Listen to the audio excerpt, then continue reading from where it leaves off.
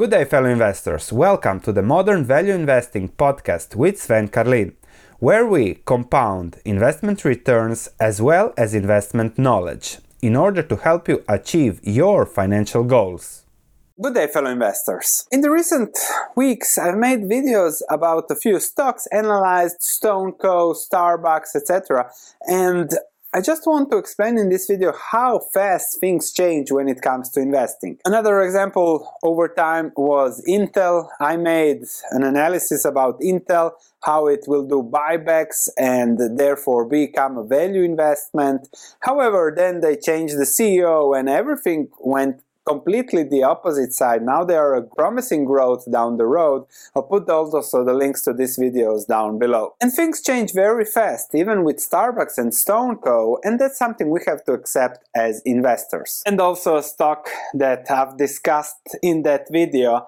So just today, Warren Buffett announces that he bought a big stake. Thus, it is a value investment. So even if I think the cash flows will go lower, but still, Warren Buffett takes a stake and you have a jump of, 15%, just because it is now a company approved by Warren Buffett. Not much change, it is just 15% more expensive. So where it was last weeks. So nothing special there, but the market cap is going higher and higher, and of course, it was a much better buy at lower levels. Starbucks just recently announced, as they get back the CEO, the founder, and he says, okay, quitting this mumbo-jumbo Wall Street buyback financial engineering to push the stock prices higher, and we are going to cut the repurchasing program, which then cuts also the growth of the dividend per share, earnings per share, and also here the growth rate of those earnings have to be then brought down if the buyback aren't reinstated. So then again, okay, if I follow the company, I have to see how it changes my valuation, how it changes why I bought the company. Did I buy the company because of buybacks, or did I buy the company because of the earnings power, no matter the buybacks? And that's something always you have to think, see how it fits your portfolio, your risk reward, and then adjust to it. And then let's also discuss these buybacks. Buybacks are the miracle wonder of the current Wall Street financial engineering mania, and yes, those work. The company that started doing buybacks in 2013, the biggest company is Apple. I don't know when they started, but you can see the very positive effect those buybacks have had on their stock. It's up tenfold over the last decade. And just look also at Starbucks. This was just a few months ago. They pledged 20 billion in dividends and buybacks after sales went miss. So now the founder comes in and says, okay, people, sales miss, so we have to invest in the business, into people, in the coffee, not into buybacks. And that's Wall Street versus founder investing. Just a quick example of a company that was an extreme buyback company, and that is General Electric. The CEO wanted to retire and buy back as much share as possible to get better benefits, a golden parachute. He did that, but that also destroyed the company for other investors. The company is General Electric. And then on Stone, I get this message from Brazil how Stone is the disruptor that might get disrupted. I didn't dig deeper, so let me know in the comments if this PIX from the National Bank is a new system that disrupts the old system, because if that is correct, then again, StoneCo, that I said, it is a risky play, but positively from a risk-reward perspective, then that also can go much more skewed towards the risk side and not make it such a great, let's say, buy again. Just to dig deeper, Fernando says Stone is dead.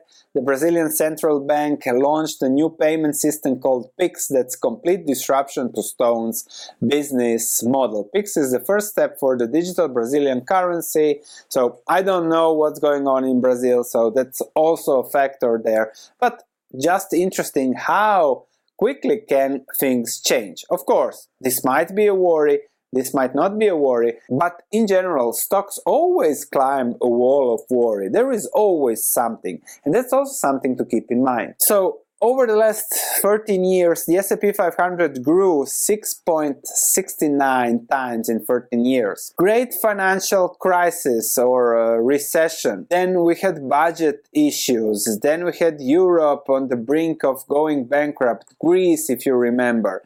Then we had the commodity crisis. Then we had China worries, China slowing down, if you remember 2015-16. Then we had trade wars. Korea was also a big issue somewhere, I don't remember, 17, 18.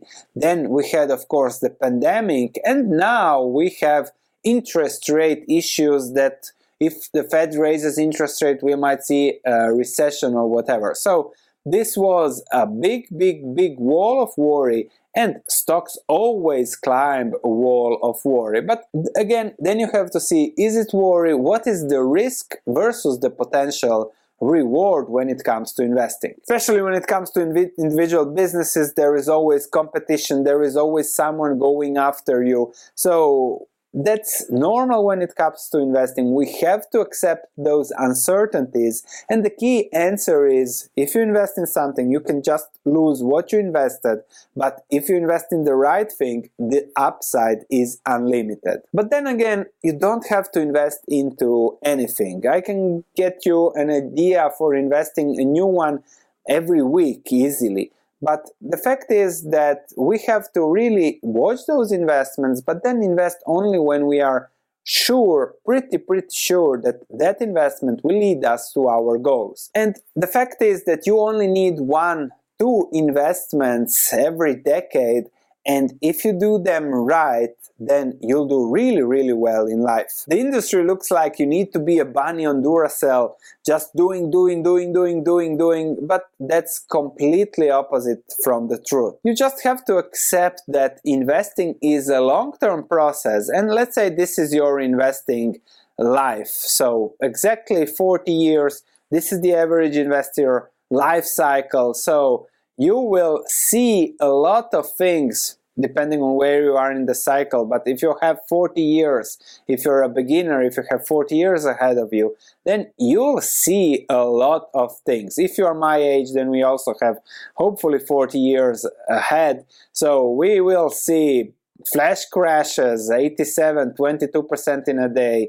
We'll see who knows what recessions. We'll see a bubble burst, maybe sooner than later. Then we'll see a great recession, depression, debt crisis, so pandemic. So that's normal. You just have to see how what fits you, at what price you are happy owning, and then always think that it is a long-term life cycle process investing. And this is what I do on my research platform. I follow stocks, I do the coverage, so I have my Excel that updates automatically with the data, and then also I have here 30 stocks that I cover in depth, and then many other sectors and everything that I have analyzed, and then I come back to depending on price. If you want me to do part of the work for you, you can always check my stock market research platform.